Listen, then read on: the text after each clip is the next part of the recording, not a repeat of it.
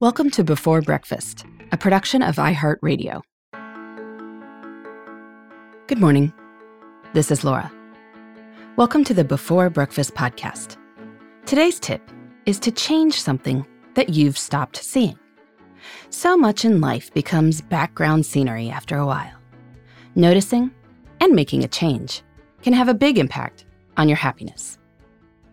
A few years ago, a business leader who was about to be interviewed on camera in his office asked me for some advice.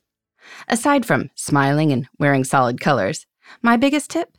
Take a look around and note any piles of paper or items that he had long since stopped seeing. He might want to move those. On camera, he'd see them with fresh eyes, and he might really cringe. It is so easy to stop noticing things that we see all the time. I know this is true for me. I have a very strong tendency to just make do. If something isn't broken, well, why bother it? But I've also seen in my life that making a little change can have an outsized impact. For instance, this spring, I finally got around to changing the background on my phone. Yes, I vaguely knew that people put photos of their kids and pets on their phones, but I had never done so.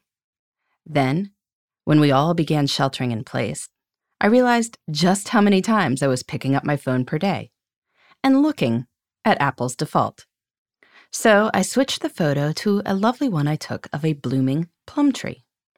The slender branches and bright pink blossoms made me smile when I first saw the photo, so I figured they'd do the same on my phone. They became my wallpaper. And now this mindless task I do 100 times a day, maybe more, signing into my phone, becomes a little moment of beauty. You're probably not as bad as I am in this regard. I actually just took down an evergreen garland that had been up since Christmas. Whoops. But no doubt you have things that you've stopped noticing too. So today, take a look at your living spaces and take a look at your digital spaces with fresh eyes. Has that pile of magazines on your nightstand just become part of the scene, like a bedside lamp? How about the items on your kitchen counter? Or any decorations on your car?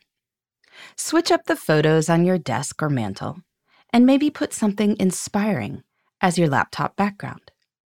If you're collecting knickknacks somewhere, pause and see if the collection still amuses you or not. If not, put something else there. It only takes a little bit of time.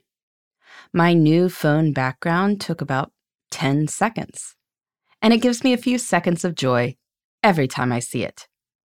Very few things in life have that kind of payoff.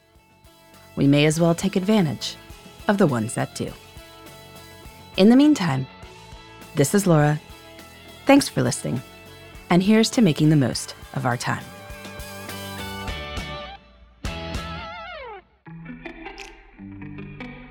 Hey everybody, I'd love to hear from you. You can send me your tips, your questions, or anything else. Just connect with me on Twitter, Facebook, and Instagram at Before Breakfast Pod. That's BE, the number 4, then breakfast, POD. You can also shoot me an email at beforebreakfastpodcast@iheartmedia.com. That Before Breakfast is spelled out with all the letters. Thanks so much. I look forward to staying in touch.